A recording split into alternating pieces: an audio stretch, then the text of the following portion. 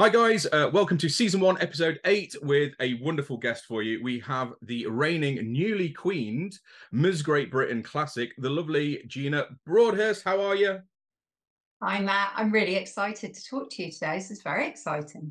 This will probably, as with the other queens, be the longest conversation that we've actually had, which is actually part and parcel of why I want to do the podcast, or why I am doing the podcast, is because with all the arrangements and all the bits and pieces that you guys do, we don't actually have really that much time to have an extended conversation about you, about all that kind of stuff. Obviously, I know Saffron picks up a lot of that and talks to you about what you want to do with your reign, but I actually don't get that much chance to actually sit down and chat to you guys. So this is awesome. This is awesome. So I'm going to start with who are you in your family, your career, because you're one of the queens that actually hasn't really got a pageant history other than taking the main title this year. So yeah, talk to me about your background, your family, career, all that kind of cool stuff. So I'm a mum of two. I have a daughter who is 11 called Genevieve, and I have a son who's 10 called Sterling. And we live with my husband Simon in Surrey. Simon and I run a business together, which, working with your partner, it's Mm-hmm. great. It comes with some challenges. There's definitely a knack to working with your partner, which I'm sure you'll be aware of. Yep, fully. um, we run a company that sells shutters. It's not a glamorous thing at all that I do. I talk a lot about interior design and I can spin it in a glamorous way, but it really isn't. We measure windows and we sell bits of wood. There's not much glamour in there. There's definitely no need for crowns when I go out to meet customers. But that isn't really my career. So I've ended up there, but that wasn't really by design. Mm-hmm. My background prior to that for decades was media sales. So I've worked for lots of different media owners, companies like Capital Radio and Channel 4 and brands that, viewers to the podcast would know, and sold TV and radio and cinema and digital and loads of different things.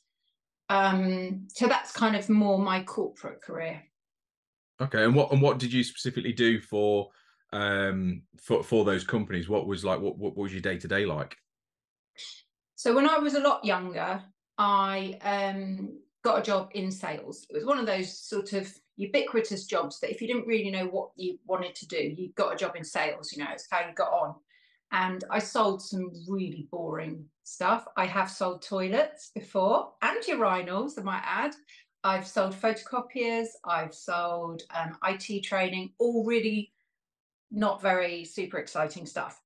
But I got quite good at sales. So when I realized that I was a salesperson and I enjoyed it and I skilled up quite a lot, I thought, right, I want to sell something that I can be really proud of, passionate about, really get into my career sales. And I applied for a job working up in Manchester. Bear in mind, I lived in London at this time, for a radio station. I saw it in the Media Guardian supplement. That was where you looked for jobs in media, in the 90s. And I applied for this job and I fought tooth and nail to get my first job in radio, which was then sponsorship and promotions. So what was that? All the silly competitions you hear on the radio. So if you're listening to The Breakfast Show on any radio station and they're giving away a holiday or a car or, quite frankly, a TV, anything, somebody's job is to sell that to the brand who provides the prize. They pay for the media exposure and then you make up the silly competition. Mm-hmm. That was basically my job, to make up ridiculous competitions and sell them to people. And also to find sponsors for the programs. So in the way that you would have a breakfast show sponsor, or the traffic and travel is always sponsored on radio stations, and all the events, you'd have a partner for a concert or a music event. That was what I basically did. So I started out working with smaller brands because I worked on a regional radio station in Manchester. And then when I'd sussed out what radio was all about, I ramped it up a bit and I applied to work at Capital Radio. And I kind of just doorstepped them and was a bit ballsy and just said, I only want to work for you. I want to come back to London and you're the best. And this was the days of, this is showing my age here now, Chris Tarrant on The Breakfast Show, Neil Fox on Drive Time. Mm-hmm. It was the biggest radio station. It was the crown jewels, you know, it was one that everyone wanted to work for. And I just blagged them into giving me an interview, really. And I managed to find, you know, get a job there. So I spent years in commercial radio, bouncing around, having loads and loads of fun. And then I moved into TV. So I did a very similar role for the Discovery Channel, but working pan-European. So I sold across 27 countries in 16 languages. Cool. And I definitely don't speak 16 languages. And when you're creating content for a brand, so all the clients that came out of the Far East would do deals across Europe and Middle East, Turkey, MEAT as it was called. And then I would deliver those deals for them. So it'd be content coming out of Singapore, let's say, for Singapore Airlines. And I'd have to sell it into Italy, Germany, France. And so you'd have to reversion the content into Italian, French, German, Turkish. Mm-hmm. And then you'd have to come up with an idea that culturally, does that work in Turkey? Well, if it works in Turkey, does it work in Italy? Because they're quite different cultures. And it was a really complicated job. So I loved working in TV, but that was tricky. So was that more of a branding piece, or was, because obviously I suppose branding and culture kind of all go together. So was that what was going on then? And had you merged from what you were doing in radio when you went into TV? Was that a completely different role? It was like radio on steroids. It was a very sharp learning curve. So I didn't have a degree. I didn't go to uni. I didn't even finish my A-levels. I had the capacity to get really great grades, but I couldn't be bothered, in all honesty. In hindsight, 47, I can say that, couldn't be bothered. And I was very wild as a young lady, and I just wanted to have fun, and so I did. So consequently, I didn't have a marketing degree, let's say, that a lot of my counterparts did have. And so my learning curve was very steep. You know, there were people sitting in the room way more qualified than me on paper, but I had years of experience. So it's that trade-off, university of life versus university, which is better. And, you know, 50% of the viewers will think, we'll definitely get the marketing degree. And I can see why, because I have big holes in my knowledge. And then 50% will say, but you had 8 years experience, you know, get smarts on the job. It's and today it's very different as well. Is like most employers now are much more to the tune of the experience versus what you're learning, because obviously education system has changed. Things that were relevant now necessarily aren't, even when you're starting a course to finishing a course. So you know, it was almost like you were the early version of I suppose an online influencer, having to influence TV stations to be able to buy your stuff. Yeah, and it was amazing, because I feel very privileged to have worked in that industry for decades, because I worked with a patch of media agencies and a patch of creative agencies. So every brand will have somebody that buys their ads for them, a media agency, and someone that makes their ads for them, a creative agency. They'll probably all have a PR agency as well. There's so many stakeholders that work on, let's pick a brand that I worked on for years, Wrigley's, for example. You know, Wrigley's have a huge team of people that work behind the scenes to produce that sponsorship that you see when you watch Hollyoaks. That's me showing how old I am. Or Toyota, who always sponsored T4 back in the day. You know, we worked with so many different people, and they were all the best, super smart in their roles. So it was like a room full of giants when you went into the room. I always felt hugely insignificant.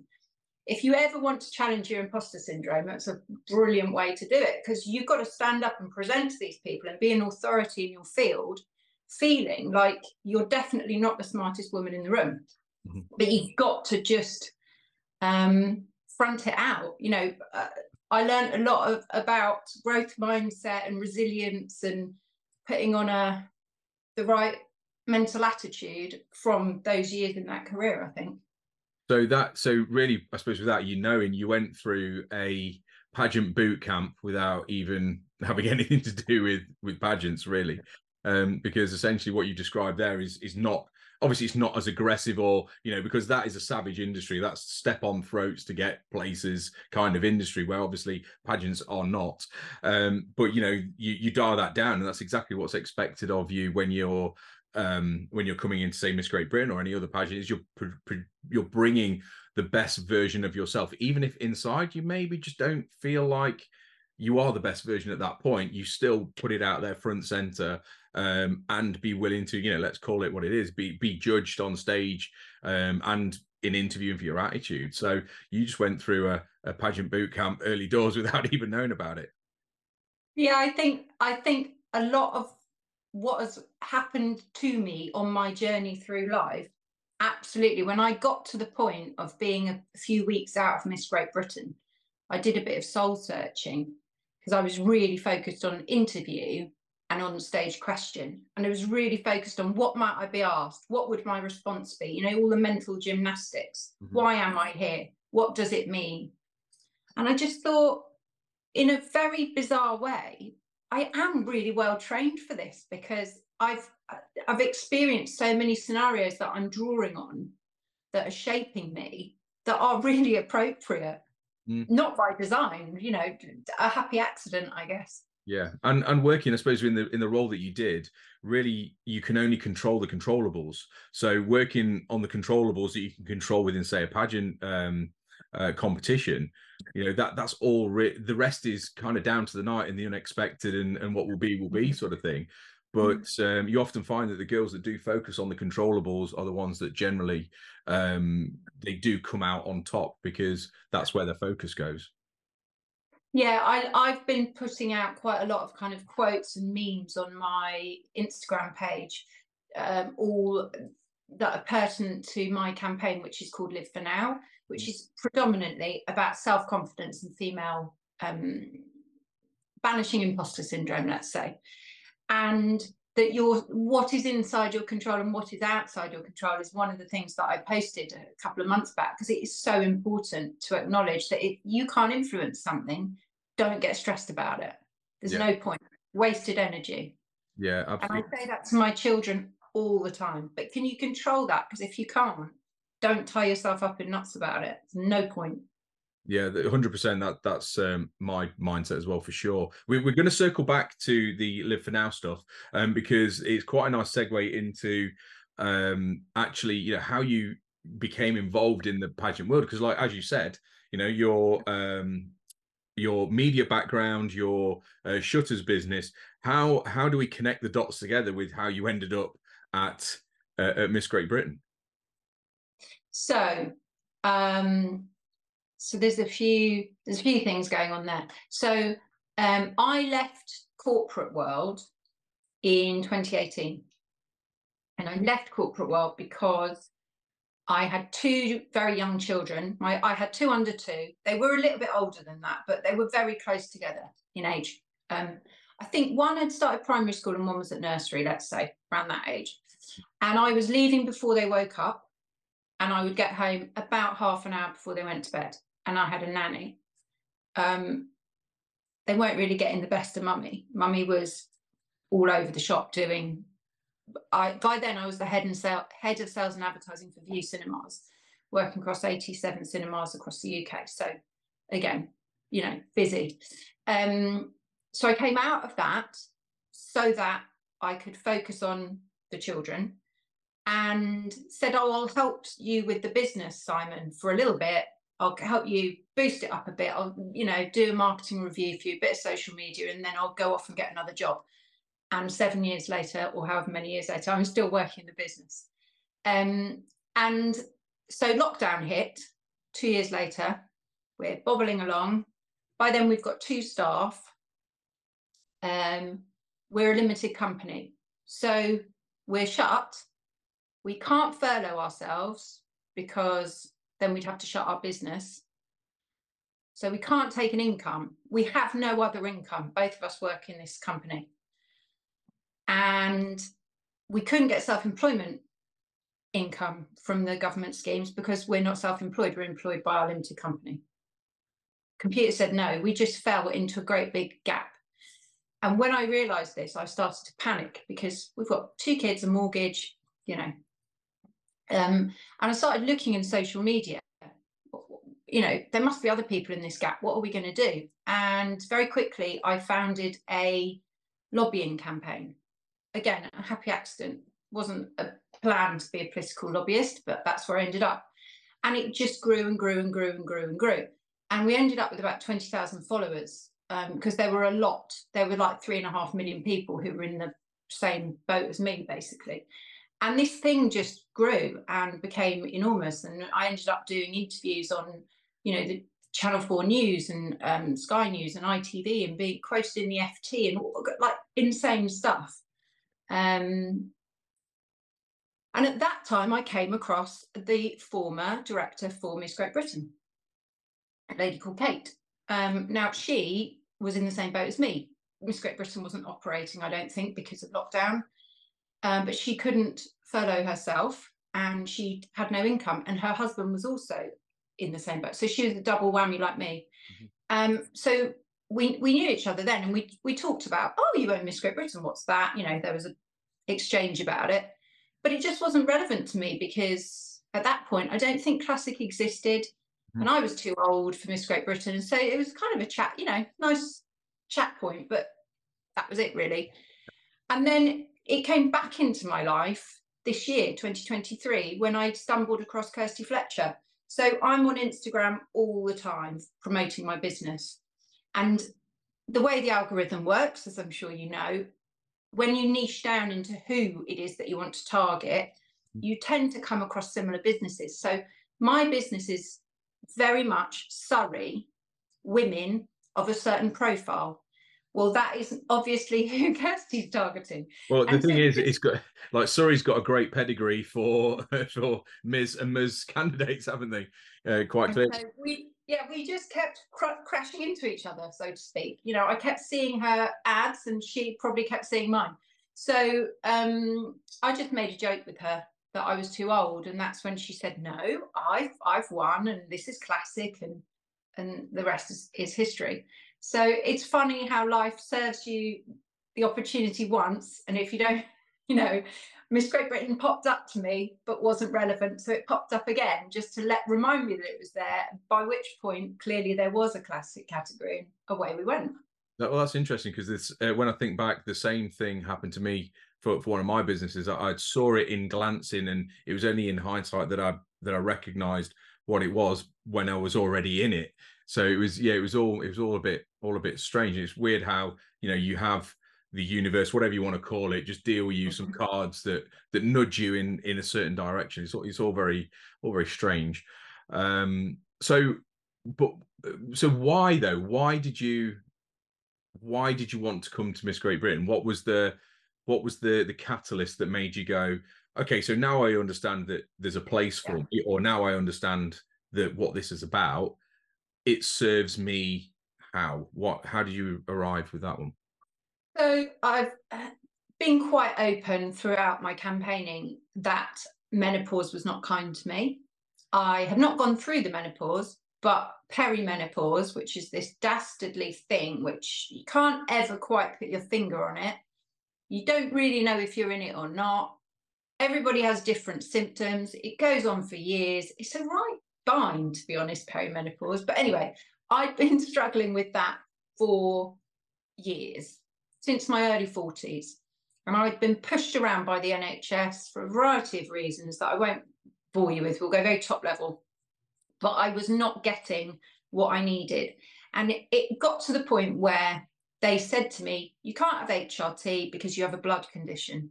So it's just not available to you. Well, that was actually wrong. But I was told that for years and years and years, until they discovered that they were wrong. And so they just told me to have a hysterectomy, just casually, you know, just have a hysterectomy, that'll solve it all. And I said, well, but biologically, what happens to you if you have a hysterectomy? And they said, well, you go hard. Thrown into menopause. You go hard into the menopause. And I said, okay, and what if that's really awful for me? What would you do? And they said, well, we'd give you HRT. And I went, right, so back to the beginning, I can't have that. So that's not that appealing. You know, it was like a weird dream that I was stuck in for years.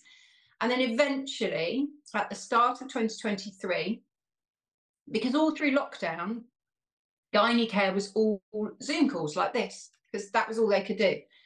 I just got a Zoom call with a different consultant, and for the first time in about 5 years, it was a woman. And she just read all my notes and said, but you've just been told complete rubbish for 5 years. You can have HRT, but you can only have one type. This is it. I'll prescribe it now. And I was like, what? You know, like lightning bolt moment. And that was 2 months before I came across Kirsty. Right. So that period of time was transformative for me. I went from being, I mean, I don't think suicidal is the right word at all, but emotionally, absolutely all over the shop. 1 minute high as a kite, next minute, you know, a crying jelly on the floor, and anywhere in between, to feeling actually quite good again, you know, bit back to my former self. And I just thought, well, what's the worst that can happen? So I asked 3 people. And I said to Kirsty, I'll ask 3 people, my closest 3 people. And if they say yes, I will do it. And if they say no, I'm out. So I asked my mum, my sister, my husband. They all said, do it. I was like, oh, I've made a commitment now. I shouldn't have said that. I've got to do it. I've got to put my money where my mouth is. So I did it. That's interesting, because I sort of touching back on the menopause thing, is that a lot of my own clients are menopausal women, so I kind of understand it a lot more perhaps than most men, I guess. Maybe most females, because it's funny chatting to them and them not knowing. And just as an aside, you know, I'm for people perhaps listening to this, is that it is really, really worth you paying for your own blood test, just a blood test to start with, to find out where your levels are, because you're right in what you're saying. The NHS, as great as it is, they're going to give you a patch, and that patch is going to deliver a generic approach to something that is so bespoke and individual. If your testosterone is through the floor, and that's the key thing that's going to, you know, bring you back into feeling normal and what have you, then that's what has to happen, versus just, we're going to give you a blend of estrogen, progesterone and testosterone and hope that all this stuff goes away.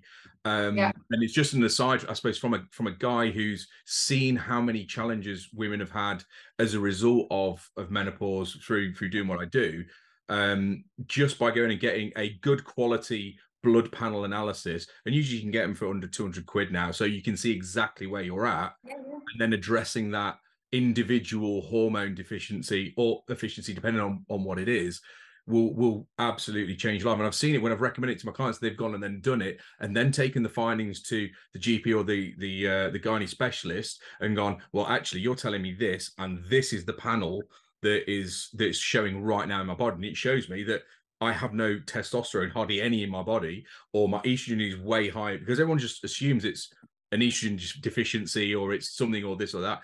It's not. There's so many more hormones at play. And I get quite passionate about it, because I see the change in the women when they just, you know, either nudge their testosterone up a bit, and bang, they're now feeling so much better. Their body composition is changing. You know, they're sleeping better. All this kind of stuff. And then all that just makes life a damn sight easier, not only for them, but for me who's coaching them, to be able to get them on the right path for what they're doing. So I'm really pleased that you're using Miss Great Britain as your platform to educate people on that. I just wanted to put that across from my point of view. Thank you. There are 13 million women going through menopause right now at this moment in the UK. So if people think menopause isn't their problem, that I would challenge anyone, because if it isn't you or your sister or your mum or your auntie or the woman you sit next to at work, you know, or your daughter or your granddaughter, whoever it is going to directly affect everybody in the UK at some point. So the fact that Menopause Mandate have been working to get menopause onto the primary school curriculum, and they've actually managed to do that now, that's so important, because now the generations coming through from now on will have a bit more of an understanding of menopause, and that's actually all we need. We just need more knowledge. Knowledge is power.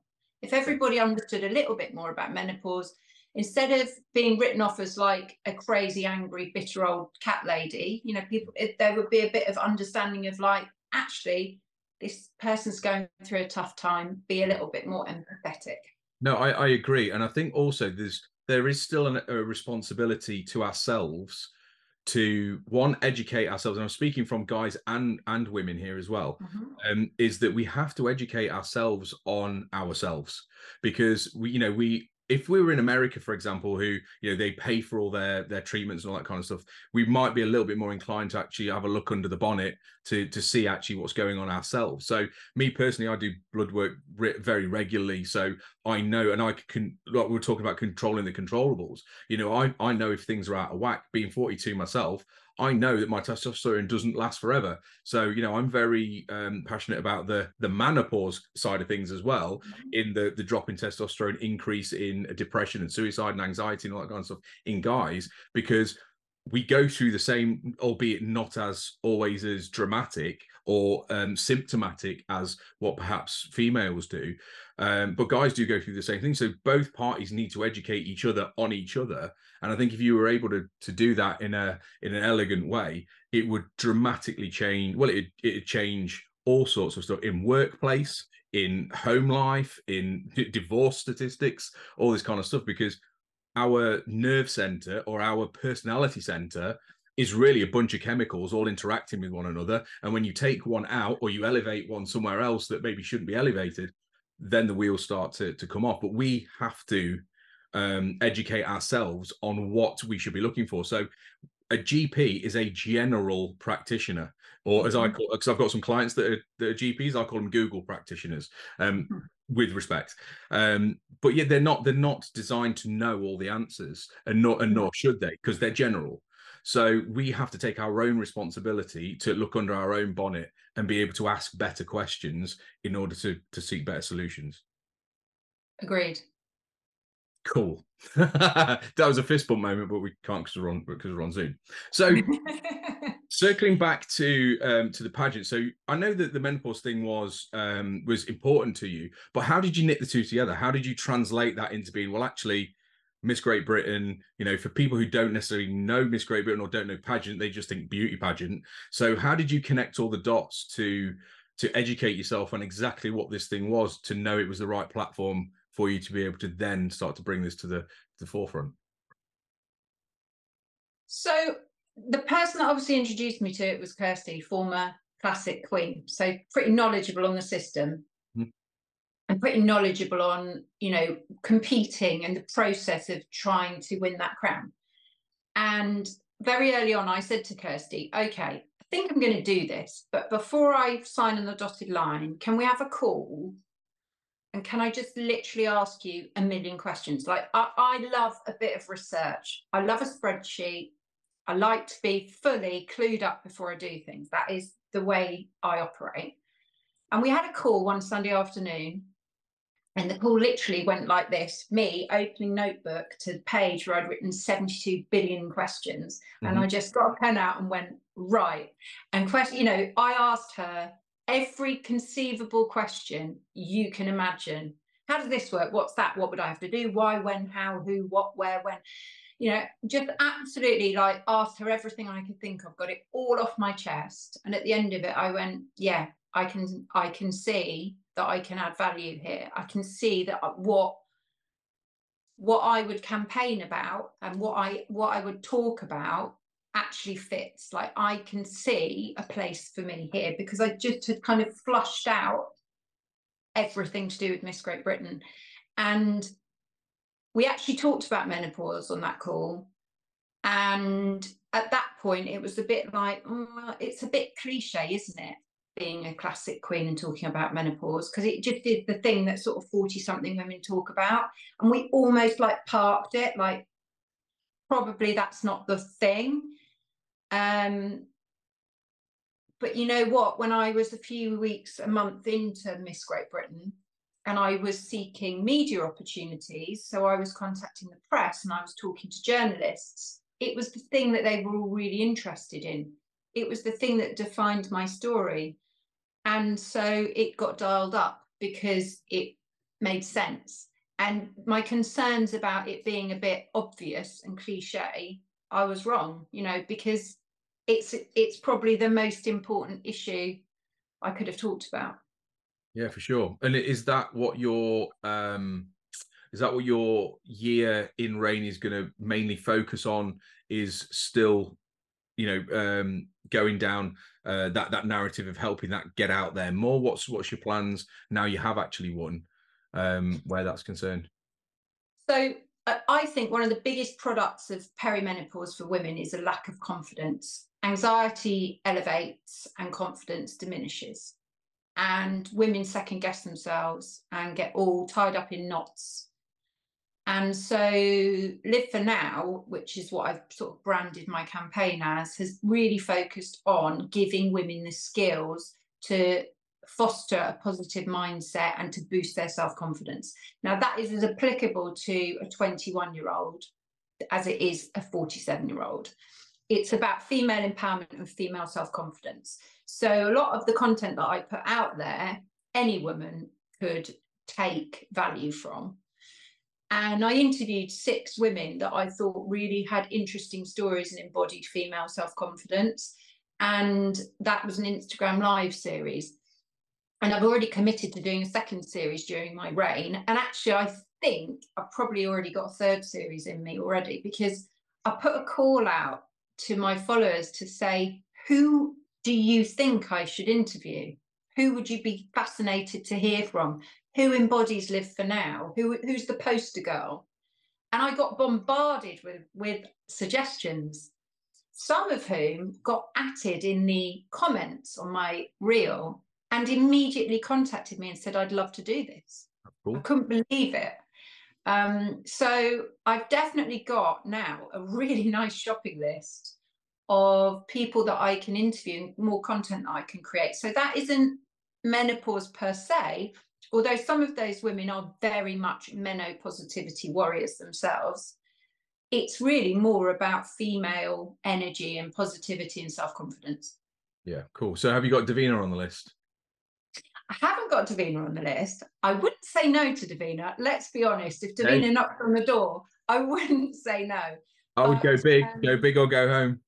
Yeah, you cannot message Davina on Instagram. Her inbox is not open. There's always a way. There's always a way. You can't doorstep her that way. But my sponsor, Owning Your Menopause, Kate, is a very big meno warrior and knows. So she works with Wellbeing of Women, which is a charity, and it is present at many of the large menopause mandate type events. So there is a route if I want to take it.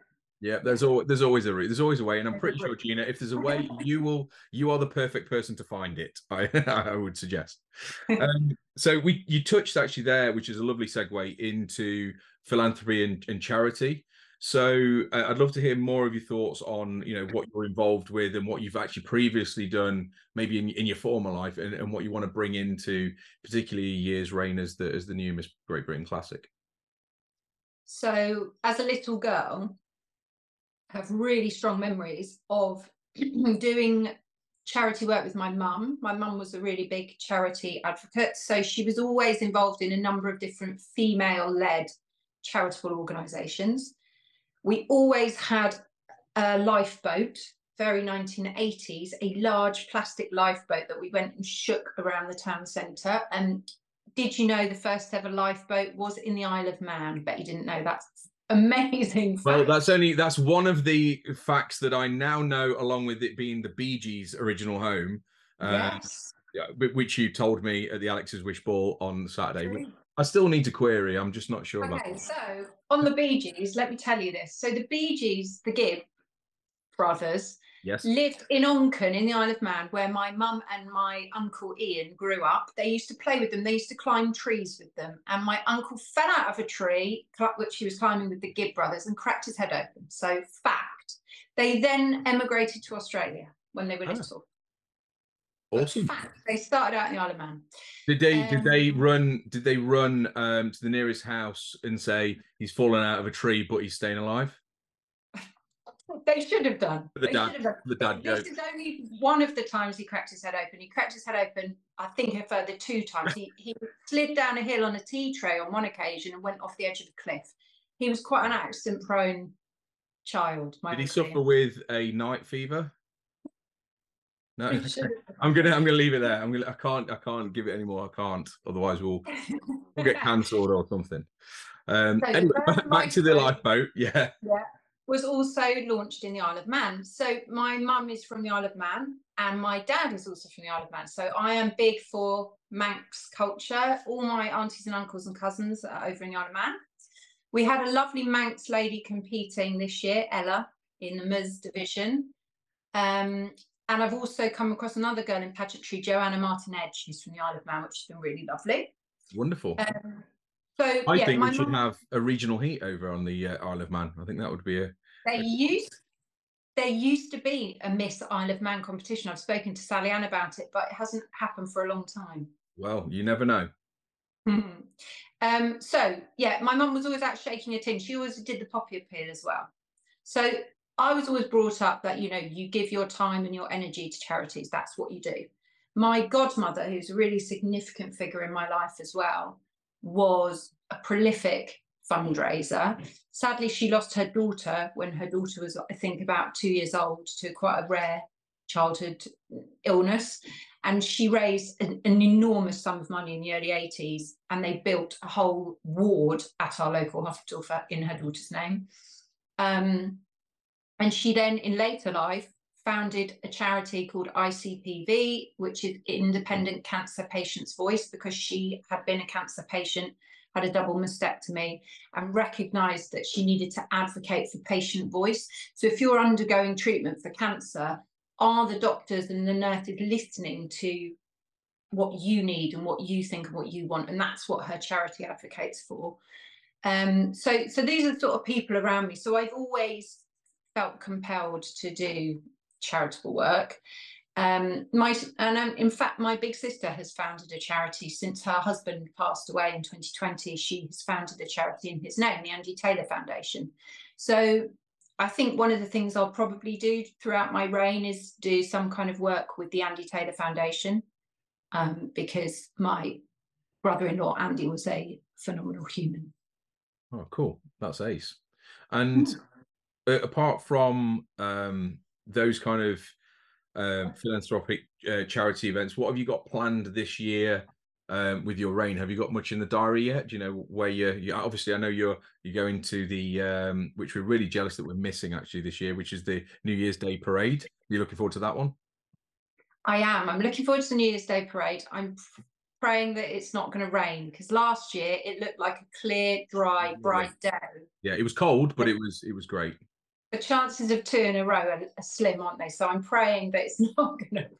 Well, London usually is. It's not generally too bad. It's cold, but generally bright. I think you're going to be absolutely fine. I mean, we'll be very hot because we'll be on a beach, but I'm sure it'll be. It's a great day. It really is a fantastic day, and a lot of effort goes into it. So it'd be interesting to see actually what you do this year. I think last year they were the girls were in the back of the minis, like sat on the sort of back bit of convertible minis, which was really cool. And we got to see that. So I'm excited for you to go and experience that one. Is there anything else that's on your goals list for this year? So I think we're all going, the Queens are going to Supranational in February, which still for me, going to a pageant is very new and exciting experience. The first pageant I ever attended was Miss London, where I was the host. So that was completely bonkers. I'd never even been to a pageant. I found myself hosting a pageant. But so yeah, it's going to be interesting to see a different system. How does that work? Is it different? Is it similar? We're going to the Pageant Expo. That's pretty cool. I think we are the opening the runway. So we're going to walk, which is quite cool. Should be fun. What else have we got going on? So we're planning at the moment, Larissa and Maddie and I are planning an event, probably for summer of next year. Cool. Can't tell you anything about that yet, all in the pipeline, but that should be very fun. Okay, I'll just have a look in the WhatsApp chat and figure it out. We've got a secret chat. So I'll ask Maddie because yeah, she's like a leaking ship. She'll yeah. Sorry, carry on. And is that? Can you say what that's in aid of for or? It's all really very embryonic at the moment, so I think I'll just keep still on that. Okay, cool. No worries. Anything? What else have I got? I had my planner out. I literally had like a month by month. Well, in the immediate future, on Sunday in a few days' time, we're going to do our Queen's shoot with Charlotte Clemmy. Yes, so you that's are. mega exciting. Can't wait for that. I've never done a shoot with a crown, so that will be quite exciting. And Charlotte's excellent. I still find it really difficult to get it on and have it straight and not wear it as a necklace, because obviously on the night it fell around my head, you know, down here, because my head's so tiny. So there's a lot of pins in here holding it on. Brilliant. Actual fun fact, actually, I don't know whether anybody's got this, but for Charlotte as well, she's actually joining the Miss Great Britain media team as of so in for the finals next year. She'll be shooting alongside our media crew, Chris and James, so that'll be cool. That'll be really good. Wow.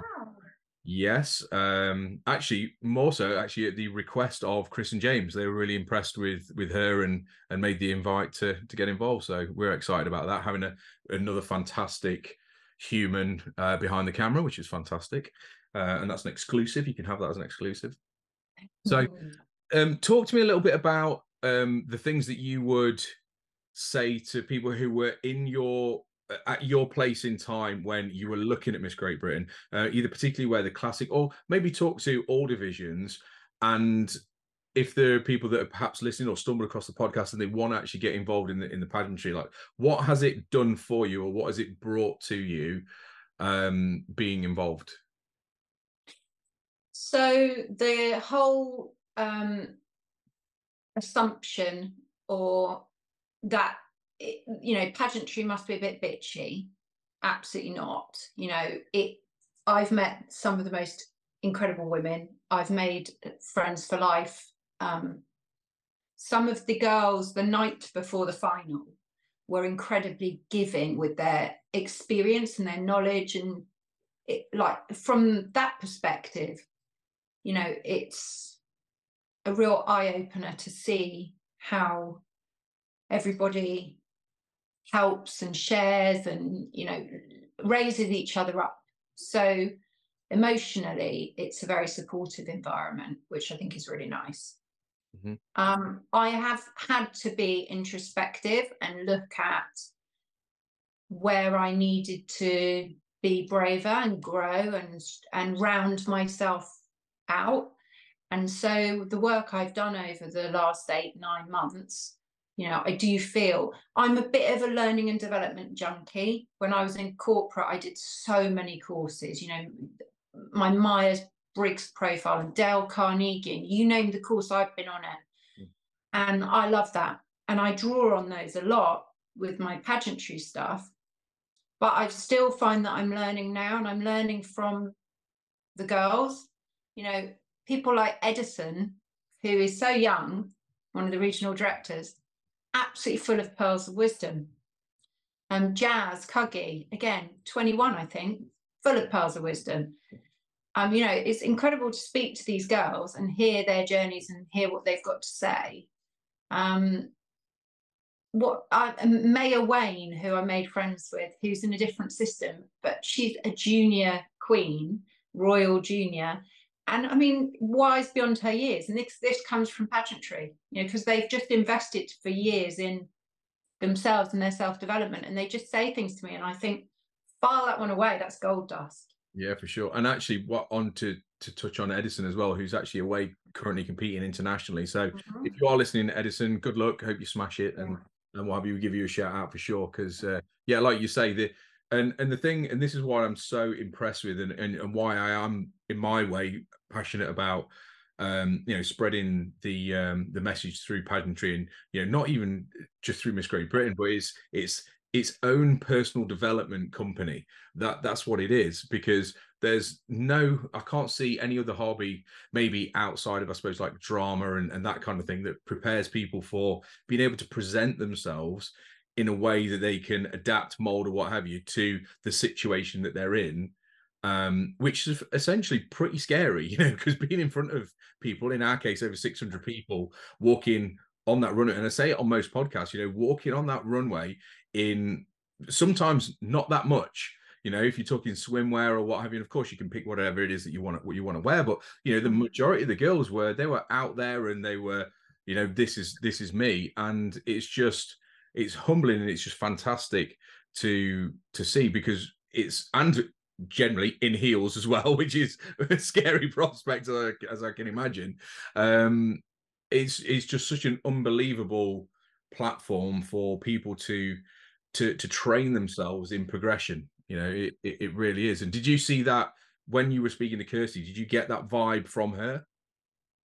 Yeah, so Kirsty has the dark arts within her, because my area of comfort was going to always be interview and on stage question, because I'm a speaker.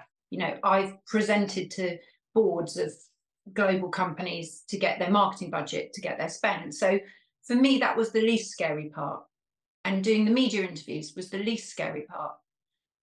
In a weird way, I quite like live TV because it's terrifying, but adrenaline and fun all at the same time. For me, on stage was absolutely terrifying. Terrifying, because that was not my comfort zone. I'm really clumsy. I always fall over, high heels, you know, or a bad combo. But every girl's different. And there were some girls who were so born to be on the stage, but terrified of being given the mic for the onstage question. So we're all different. But Kirsty's got the dark arts within, because when we were doing our coaching, I was saying to her, oh, well, I think I'll be all right in an interview because, you know, I think I will. She's like, well, go on then, do it to me now, do it. So I did it. And she'd be like, right, I've got some notes for you. And I'd think every single thing she said, she's absolutely right. That's I guess, the experience of, you know, competing and coaching and fine-tuning me to be a bit more pageanty and a bit less like I'm presenting to the marketing board. I think when I started, I was a bit more corporate. Dialing down the alpha female edge a little. Yeah, and fluffing me up a bit more. But you know, every single piece of advice she gave me was bang on. Absolutely bang on. And I then practiced. Probably definitely 300, 400, 500 times. I could possibly have got up to 1,000 times. I had a timer on my phone for 2 minutes, and I had a timer on my phone for 1 minute.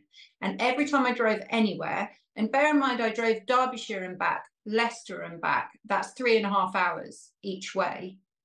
On one occasion, and I drove to Red Carpet Ready, Lincolnshire and back, 3.5 hours. On one occasion, all I did the entire way there and entire way back was just practice my interview and my on-stage question. So like 7 hours of practice in one journey, just taking on board Kirsty's feedback. You know, I'm absolutely convinced that I wouldn't have won if I hadn't had my coaching with Kirsty. And that's a skill in itself, being able to take on feedback and, you know, accept that you don't know it all, and be able to take on you know, good quality critique to be able to then polish what you've already got, because, you know, it's a like I say, a skill in itself, being humble enough to go, okay, so I appreciate you've done this before. And, you know, there's a lot to be said for what's, you know, as we know, modeling. I'm not talking like physical model, I'm talking about modeling someone who's got what you've already want, or has got what you want, in order to replicate the outcome. I've got a really big thing that I'm thinking about a lot at the moment, which is that your thoughts are not you. And that sounds a really weird thing to say, but like the thoughts that go through your head all the time, because you have an internal monologue all the time, don't you? And they tend to be the things that are going to trip you up. They're the limiting beliefs, the things that ding in your head the whole time. So when I was competing, you know, the things that would be like, oh, you're going to trip over. Well, if you think you're going to trip over, you're going to trip over, right? If you positive mental attitude and all that. So I was trying to separate my thoughts from my personality, because my thoughts are not me. And I was trying to observe my thoughts as an outsider, rather than allow my thoughts to trigger the chemical reaction in my body that becomes a feeling. Mm-hmm. Do you understand what I mean? Because I think 100%. feelings are like a biochemical reaction to thoughts. You Mm-hmm. think it, then your body reacts to it, either stress, excitement, whatever, and then that feeling becomes real. Then that state is what you're going to produce. And so I was doing a lot of work in the run up to the final, trying to separate. That's just a thought. Look upon it as if it's like a ornament on the mantelpiece. View it, observe it, but don't act upon it. Don't turn it into a reality by reacting to it. Does that sound really weird and bonkers? No, not at all. Because I do something very similar. I do something very similar in that I look upon it in a similar way, but it's almost lawyer-like. So I look at it as like, what would a jury say to this? So actually looking for evidence to the tune of whatever. So it might be negative belief about something. You're terrible at being podcasting or whatever. And then it's, well, hang on a minute.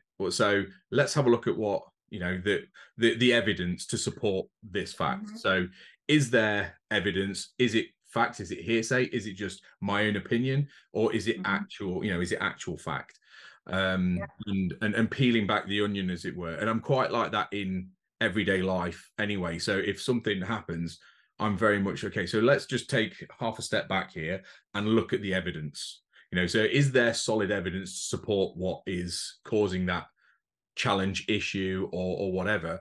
And if not, then it's in the non-controllable pile, and off you go. But yeah, unfortunately, we are still however many million years old, in that you see scary dinosaur, tiger, saber-toothed tiger, what have you, and you'll still get the same response, which is someone cutting you off in traffic. You'll still get delivered the same dump of adrenaline, which then is whatever your brain decides to do with that is where that plays out. So catching the two in between is a skill also, for sure. Right, Gina, I've absolutely loved that conversation. Is there anything that I haven't asked you, or something that you want to speak to before we wrap up and tell people where they can find you?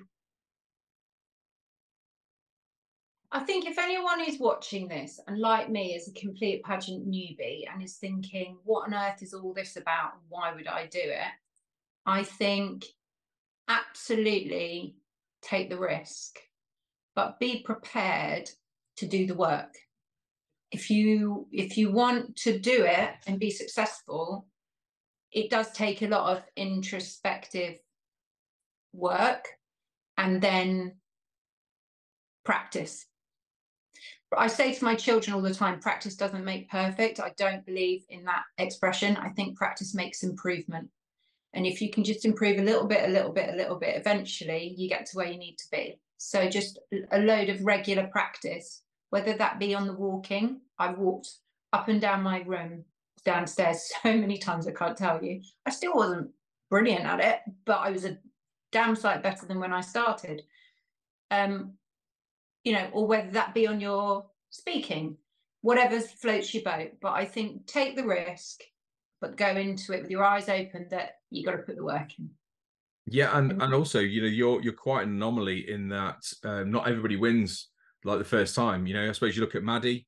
I think it was her fifth attempt, maybe I think it was her fifth attempt. Yes. It's very rare that you'll walk in, because I guess of the journey of what the other girls have been doing, because there's girls that come back year in year that are working on that. Maybe they've got a long-term game of, I'm going to do this within 5 years, but I'm going to show up every year and just get that little bit better each time. So then it's one of those, it didn't happen on the night because it was chance. It happened on the night because of the backstory of what was put in place in the run-up to actually winning. So if you are coming to, well, I suppose any pageant really, and you're doing it for the first time, it really is go in and have fun and lean into it and see whether this is, something that you want to progress within. I think of course you should always, if you're coming into, just my own view, if you're coming into a competition, then of course coming in to win. But that's not everybody's outcome, where a pageant, even though it is a competition, is concerned. It's coming in it to become better than you were walking through the door in the first place. I think you've just hit the nail on the head there. I don't think pageantry, my first impression of pageantry, I don't think it is about the win. I think it's about the journey and what you learn on the way. that's what I have felt from all the women that I've met. The amazing wisdom that I've absorbed from them is it's the improvement. You know, they're only competing with themselves. Mm-hmm. And the satisfaction that they gain from turning up and becoming a better version of themselves is the prize for them.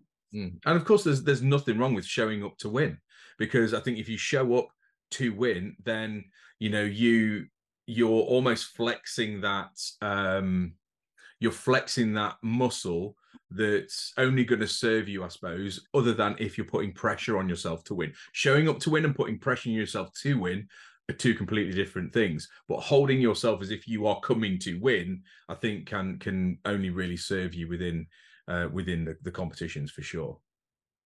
I think taking a 10 and 11-year-old with you and putting them in the front row is enough pressure. You don't need to put pressure on yourself. I think if I hadn't won, I would have had two very sad little babies. But yeah, we were lucky there. But you did, and that was that. Yeah, I could see them. They were just close enough to the front that I could see them. Beyond their table, everything just went black, because you know how the size of the room. And so just at the corner of my eye, I could see them when I was walking, which was great, but also made me quite nervous. Well, hey, look, if you can't do it in front of your family, then who can you do it in front of? That is true. Gina, where can people find you if they want to find out more about what you stand for, all of your social media? Where can they get involved in your lives? Did you decide whether you're going to go down the podcast route, or is that still to be confirmed? So that's the TBC. So if I do my second series of Live for Now, it will be January launch, because my first guest, who is amazing, can't do it till January. So she's going to lead the timing. It will either be an Insta live, and my Insta handle is Gina_Broadhurst, or it will morph into a full podcast. And if it does, I'll post all about that on my page on Instagram anyway. So go to the Instagram page. You can find me on Facebook as well, and my profiles are linked. So I would say hit Instagram, and then everything else will become apparent. Ace. And if you really can't find it, come to the official Miss Great Britain Instagram page, and she'll be tagged all over the place in there, and you'll find her from there.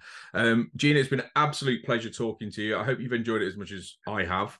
And guys, this has been season 1, episode 8, with the lovely reigning Miss Great Britain Classic, Gina Broadhurst.